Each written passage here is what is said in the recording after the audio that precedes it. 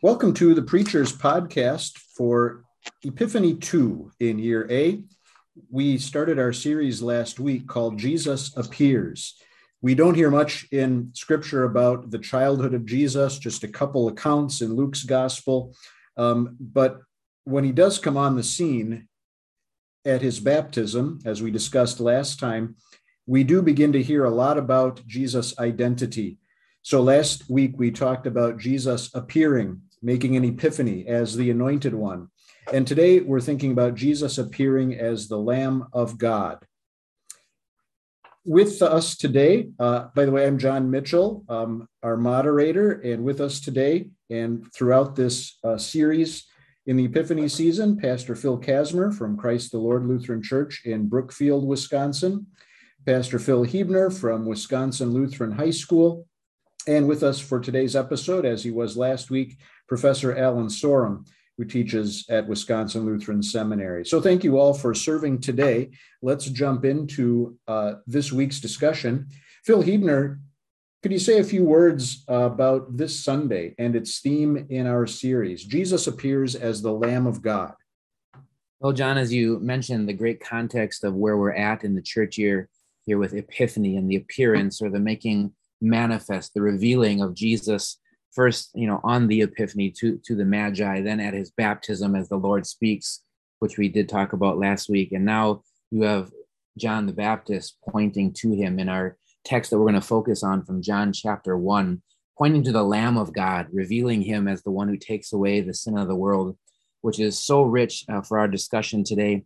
We can think about festival after festival, Passover after Passover, sacrifice after sacrifice, year after year, even day after day, all the blood that was shed throughout the years. Not one of those sacrifices, not one of those animals or lambs could ever match up to the one that John points to, the one perfect lamb, the one perfect sacrifice who takes away sin. And not just for the person offering the sacrifice, not just for the Israelites, but for the sins of the world. So really looking forward to talking with you, brothers, about this text and the richness of that statement of who our Savior, our sacrifice is, the Lamb of God. Thank you, Phil. Let's go to Phil Kasmer next. We will be focusing on the gospel for the day as our sermon text. But Phil, could you fill us in a little bit on the first and second readings and kind of set up the context that the gospel will be in the church year today? On our first reading, we've got the prophecy of Isaiah in chapter 49, verses 1 to 6. And as usual or normal, we have many of the notes that we're going to hit in the gospel pre-included here and prophesied ahead of time. In Isaiah 49, at the beginning and the end of this section, you definitely have the gospel reach and the sins of the world professed ahead of time. That's our joy as Gentiles, of course, generally, that God was not content just to have gospel for Israel, but gospel to the whole world. The servant would be the light who does that. Of course, the main emphasis in that text is that this Messiah is God's special servant, called from before birth, chosen to be, and we're going to say that with Messiah and Christ. And it has beautiful tones. His mouth is like a sharpened sword. He's a polished arrow. And he's going to display God's splendor. I think the other thing you find in Isaiah 49 is the servant nature of the servant, who says, I'm not laboring for myself and for my own gain, but my reward is with my God, and God is my strength. He's bent on bringing about the salvation that God proclaims worldwide. And then the second lesson that we have is from Colossians 2, Paul's letter, which begins with some of the notes we might hit in the gospel, perhaps secondarily about where we are at in Christian life and what we're doing. So Paul says, continue to live your lives in Christ. See that nobody takes you captive with bad theology and philosophy. And then he gives the reason why in 9, 10, and 11, and 12, because we've got everything we need. Jesus Christ is the fullness of God who brings us to fullness. We've been put off the sinful nature and buried with Christ in baptism and raised to life. But the main connection probably with the gospel text will be in the last couple verses, 13, 14, and 15, where we're made alive with Christ because he forgave us all our sins. They're taken away and nailed to the cross, and that's God's triumph, his victory that is ours too, the one we get to take away and live. Those two, I think, give us a good setting for the jewel of the gospel, the epiphany joy we've got in the Lamb of God. Thanks for those helpful summaries. Fascinating stuff in both of those first readings. And yeah, you do see connections in both of them with the gospel for the day, and even with just John 1:29. There's so much in there. Speaking of which, let's get to that now. Alan, could you get us started in thinking about the gospel for the day, John 1:29 to 41? Absolutely. So if I say John's gospel, I suspect a couple of thoughts that come immediately to your mind is John's gospel is about testifying and witnessing. And another thing that you think of when you hear John's gospel, you think simple words, direct, simple words, profound thoughts. And I think those two themes are really a strong and beautiful feature of the text, John 1:29 to 41. Not a lot of like exegetical gems we could pull out of there, but really like just wrestling with the story and wrestling with the content. I think one of the main things that's fun to wrestle with is just John's saying in verse 30, this is the one, referring to Jesus, this is the one I meant when I said, a man who comes after me has surpassed me because he was before me. That's borderline mystery. How could this all be? Except for what John is giving testimony to is the eternal nature of Christ as the eternally begotten Son of God. So John and Jesus had a very close connection in a human perspective. Jesus coming after John, but Jesus being before John because of this unique eternal nature of Christ. So John's giving testimony to this. At the same time as he's able to give testimony to this, he's also saying, here, look, here is the Lamb of God who takes away the sin of the world. What a complete and beautiful, gorgeous testimony that John is giving to all kinds of people around him. And apparently, John knit this testimony together from his own broad reading of the Old Testament scriptures, including, the Isaiah passage that's part of our consideration for this Sunday. John identifies Jesus as the Lamb of God, and then he uses, very simple, very common construction of puts an article on a present participle. Here's the Lamb of God, the one who is characterized by forgiving sins. Just a beautiful testimony. And yet with all of this clear and beautiful testimony, John says, you don't know him, and I wouldn't have known him if I had not seen the testimony of the Holy Spirit descending on him and remaining on him. Of course, these two men knew each other. Of course, they grew up together. So when John says, I didn't know him, it wasn't until perhaps maybe wrestling with human language, it wasn't until I actually saw the Holy Spirit descend on him when I baptized him and remain on him. It wasn't until I actually heard the voice of the Father say, this is my Son. It wasn't until that point that I was absolutely convicted, convinced, and absolutely certain that this this man with whom I grew up is not merely a man. He is the eternal Christ of the Most High God. And we think of that struggle going forward with John being confused, perhaps at one point. He sends representatives to ask Jesus, "Are you the Messiah?" And Jesus sends back and he says, "Tell John what you see me doing." So it was the testimony of Jesus' acts, launching the kingdom of God, helping people.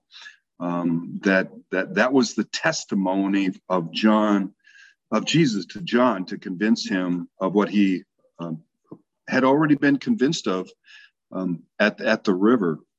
So that's like the mystery of being a human, not always so easy to be a human, not always so easy to know exactly what's going on, which is why John's testimony is so absolutely important. He says, "I know for an absolute fact, this truly is the Son of God. I saw the Spirit descend on him." And so it was John's witnessing that turned Andrew into a witness, that compelled Andrew, having heard this witness, this certain witness, that sent him to his brother Peter to say, "We have found the Christ. There is no doubt we have the Christ." And again, as with Simon and Andrew and John and all of us human beings, you have the sure witness, but you got to keep going back to that sure witness just to keep that strong confidence in your heart. Yeah, the themes of testimony, they do really appear strongly here in this section, in different ways and kind of moving in different directions. Alan, I don't know, can I spring a Greek question on you? This is kind of intrigued me, verse 31. "I myself did not know him." Has that come up again in verse 33? Yeah, usually so there's oido and gnosko, these two words for know. And, oida, we often think of as head knowledge, and gnosko, experiential knowledge. And generally, I tend to think of the gnosko knowledge as kind of a more thorough and complete knowledge. But here it seems that John says, well, I knew Jesus experientially, I knew who he was, but then when he says, "I did not know him," he uses a form of oida there, if I'm not mistaken. So he was wrestling with maybe, I knew who this person was, but maybe not fully comprehending quite yet until God's testimony, the testimony of the Spirit, clicks things into place for John. Is that maybe a fair way to express that verb there? I agree with your expression of it. I wonder how far to take that. I agree with what you're saying. Your logic is perfect. And that obviously is the case by context, and how much of that to hang on to his verb choice is maybe a little up for debate, but right. Yeah, that's a good caution too. I mean, it's a contextual thing that we understand from what John is saying as a whole here, what his knowledge was like and where it came from. I just think that this stands out to me as just an example of his use of that verb, but I don't want to put too much weight on it, on that particular choice, but rather the context comes through pretty clearly, where his eyes are opened, his understanding is being developed by what the Father says to him. And then you see that theme of development also in the next section with the calling of the first disciples. Their eyes are being opened to the testimony of John that he has received. Now he's passing on to others. And they will go on, of course, to pass it on to countless others in their work as apostles. But let's get Phil involved here too. Your thoughts just on this text, either in reaction to what Alan has said, or further thoughts on that first section, John's testimony, or the second part of the text and the calling of the disciples? Can we get some thoughts on how you might go about preaching this text, or some thoughts that might be helpful to preachers as they approach this beautiful section? Phil Huebner? I think one thing that just strikes me in the text is the richness of God's grace, just the undeserved pouring out of grace. And I guess looking at the text again, just preparing for us to discuss today, thinking about, why was John the Baptist even there in the first place?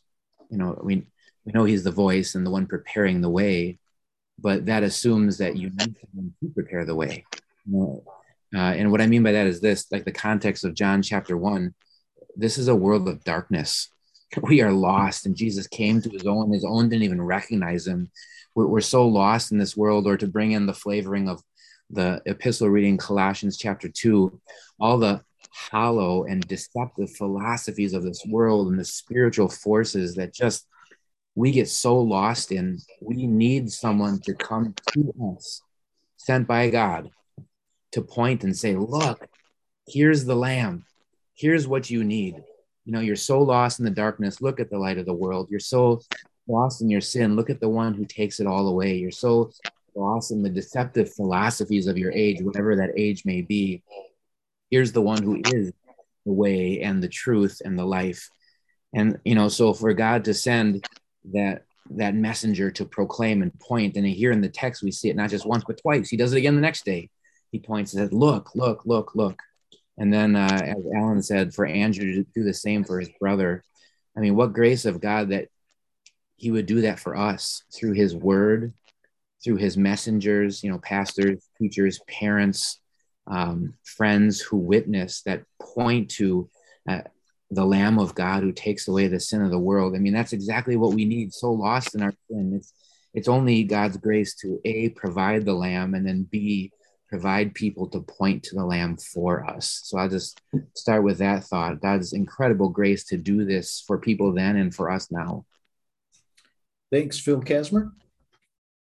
Maybe related to that, a takeoff point or an application to make as you talk about what's offered up so graciously by God, this brilliant taking away the sins of the whole world, and these wonderful testimonies. In the second half, when Jesus speaks with the disciples, you have that question he asks, not who are you seeking, but what do you want? What are you looking for? And I think that can be a good jumping off point for a little reflection ourselves. As Phil said, we're in this world of darkness, this world that offers up so many philosophies and wisdoms and things, and we are tempted to look for so many other things, but God has set this brilliant Jesus Christ with the only thing that connects us to him right before us, in brilliant biblical testimony like John's, and in simple testimony like Andrew's.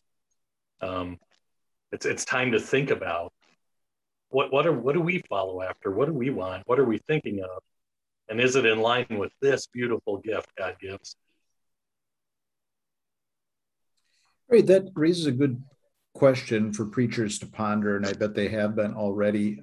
If you were to identify kind of a malady in this text, what would you point to?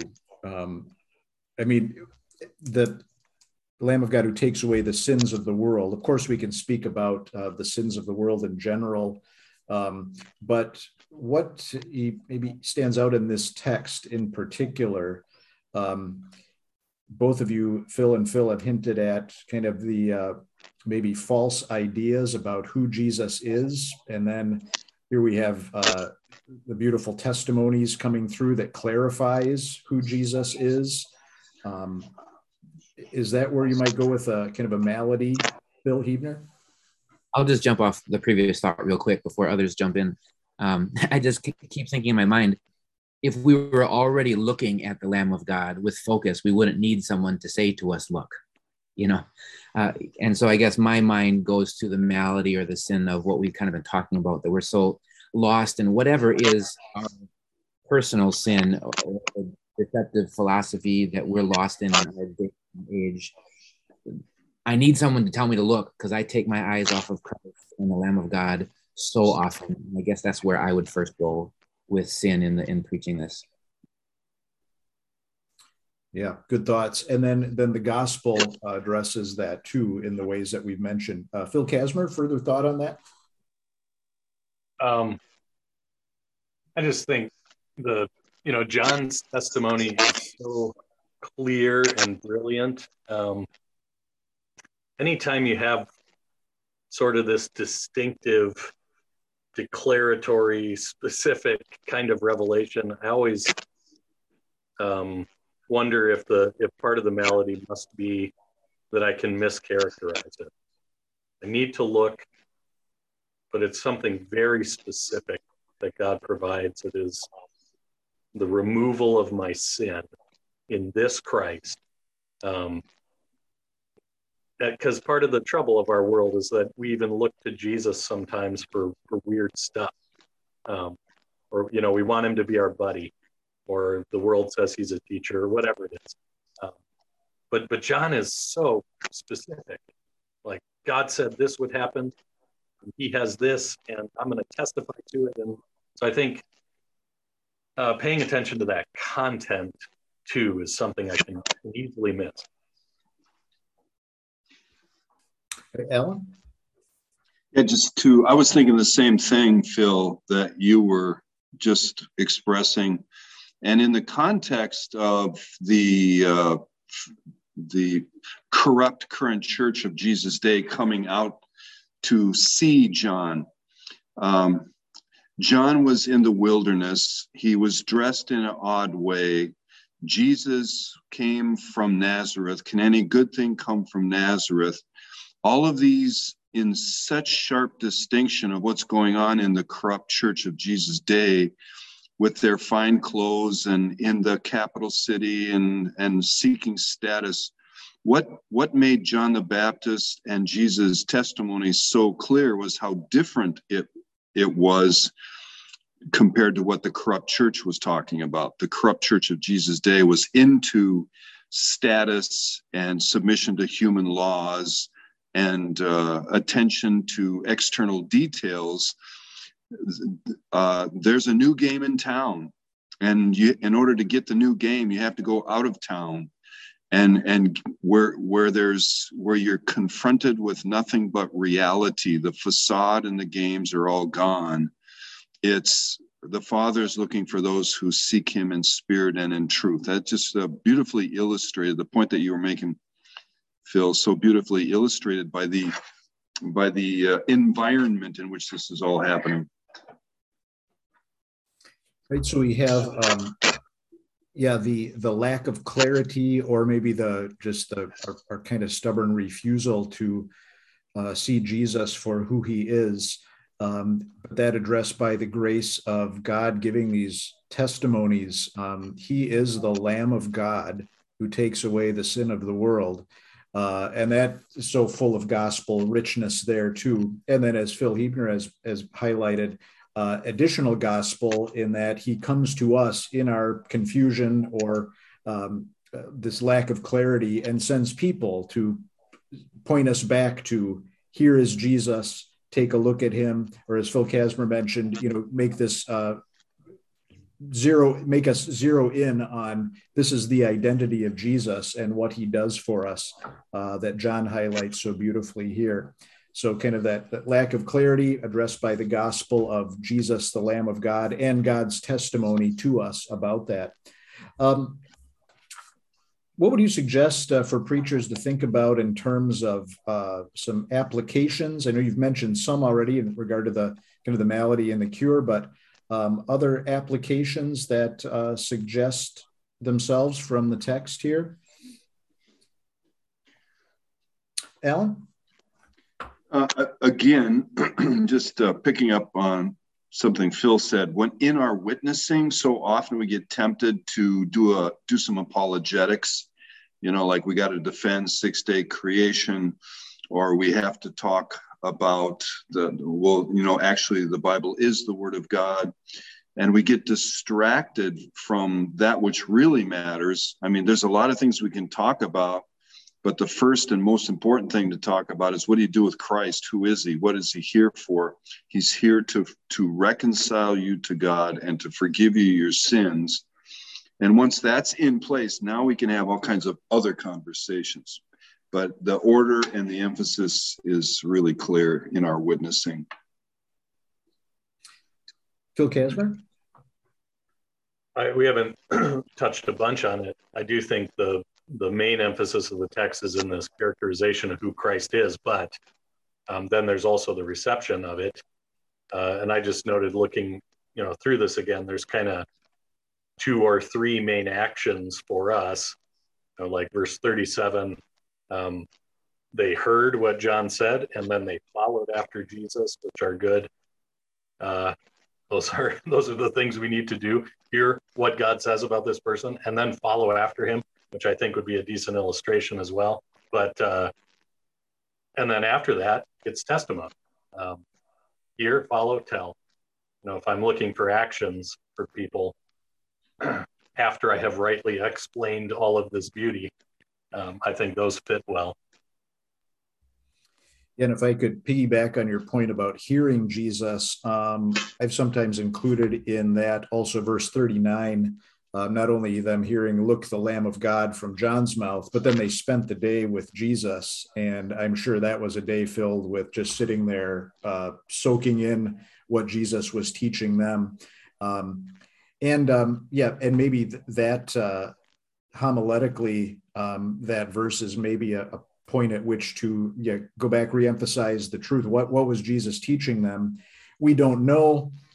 Can we guess that he was maybe unpacking this Lamb of God who takes away the sin of the world, John's testimony a little bit, and expounding on that and teaching them that, clarifying what he came to do and who he was being revealed as. But yeah, I think evangelism applications are natural here. Not just for the sake of this text is all about here's what you need to do now, but rather God's grace in bringing that clear gospel to us about who Jesus is, and us, as Alan said too, having the privilege now to share that clear gospel centered on Christ and his work with others, hearing, following, sharing. Phil Huebner? I love those thoughts, and it's so comforting there, and I agree with it. The missional and evangelism type thoughts here. And that certainly ties in with Isaiah 49, right? It's too small a thing just for the tribe of Israel, the Gentiles, the light for the world. He's the one who takes away the sins of the world. So there's that outreach and the pointing, the look thing. But I also want to just mention the extreme personal comfort that the testimony brings. The Lamb of God who takes away the sin of the world. I love that there's no specific sin mentioned. It's just hamartia. I love that it says of the world. There's nothing that leaves a question mark for me and how I get caught in, again, the philosophies of the world, and I don't look to the Christ. There's nothing that I have done that isn't covered by this sacrifice. I don't have to go back to the priest and bring another lamb, ram, goat, or bull. He's the one who takes all the sin of every kind, of every person in the whole world. And that brings such personal comfort to me and hopefully to the hearer of the message as well, that this one who is for all that we come to, he is also so personally for me. And what great comfort that is. Yeah, and you see both of those truths, the global aspect of the gospel, the sins of the world.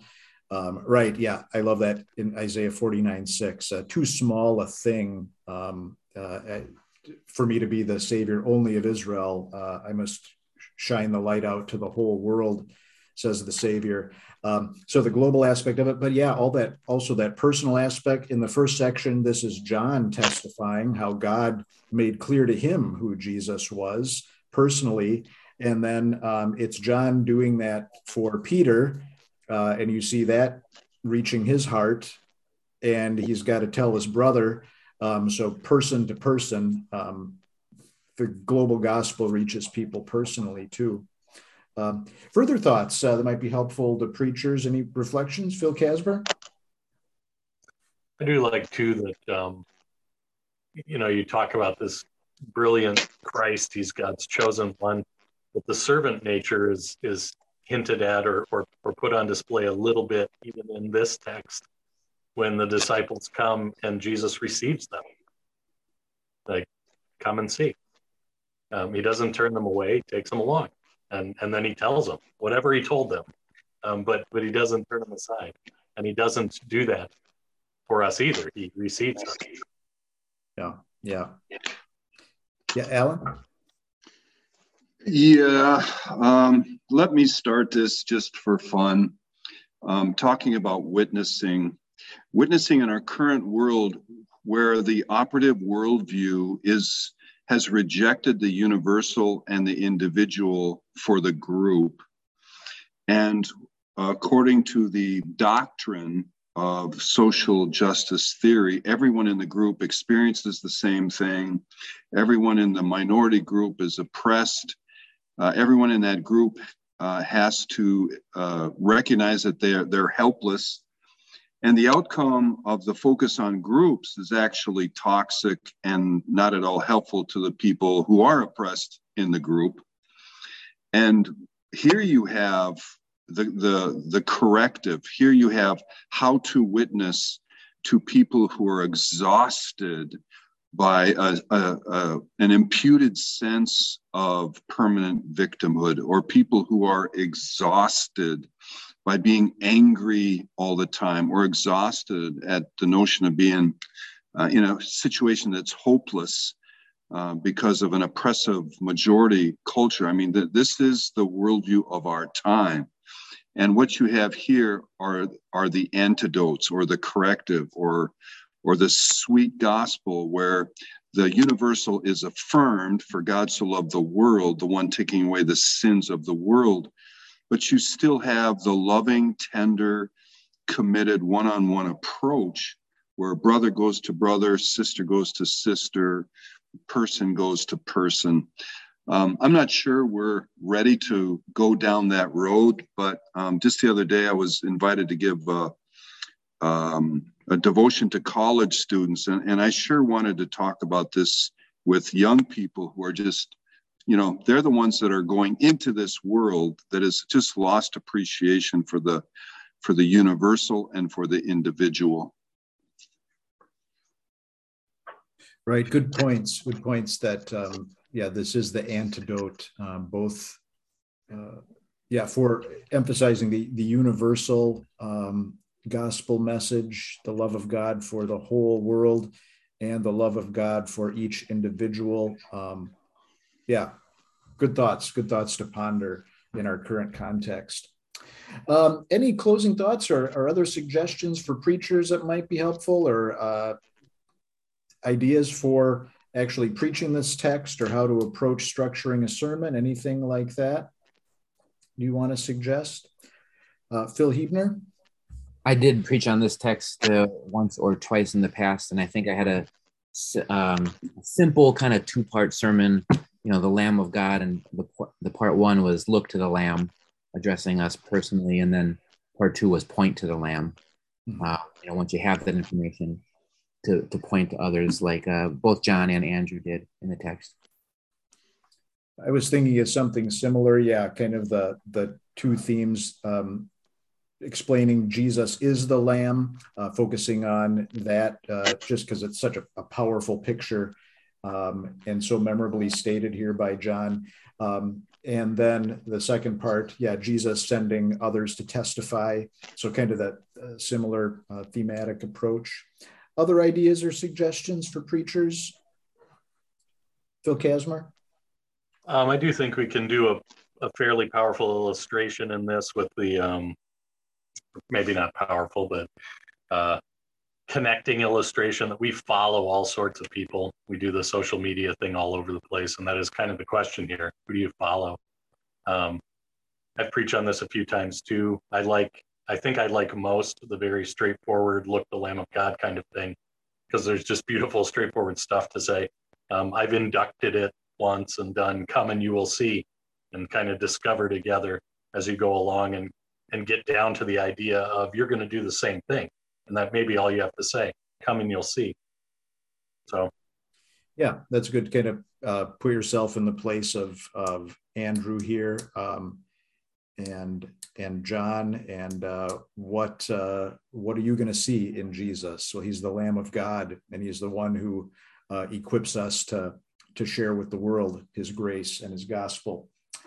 All right, well, let's wrap it up for today, but thank you very much, Alan, Phil, and Phil, for sharing your thoughts on this beautiful text, focusing our preachers and all whom they reach with this gospel of grace that is for all the world. Jesus appears as the Lamb of God. God bless you as you preach that message.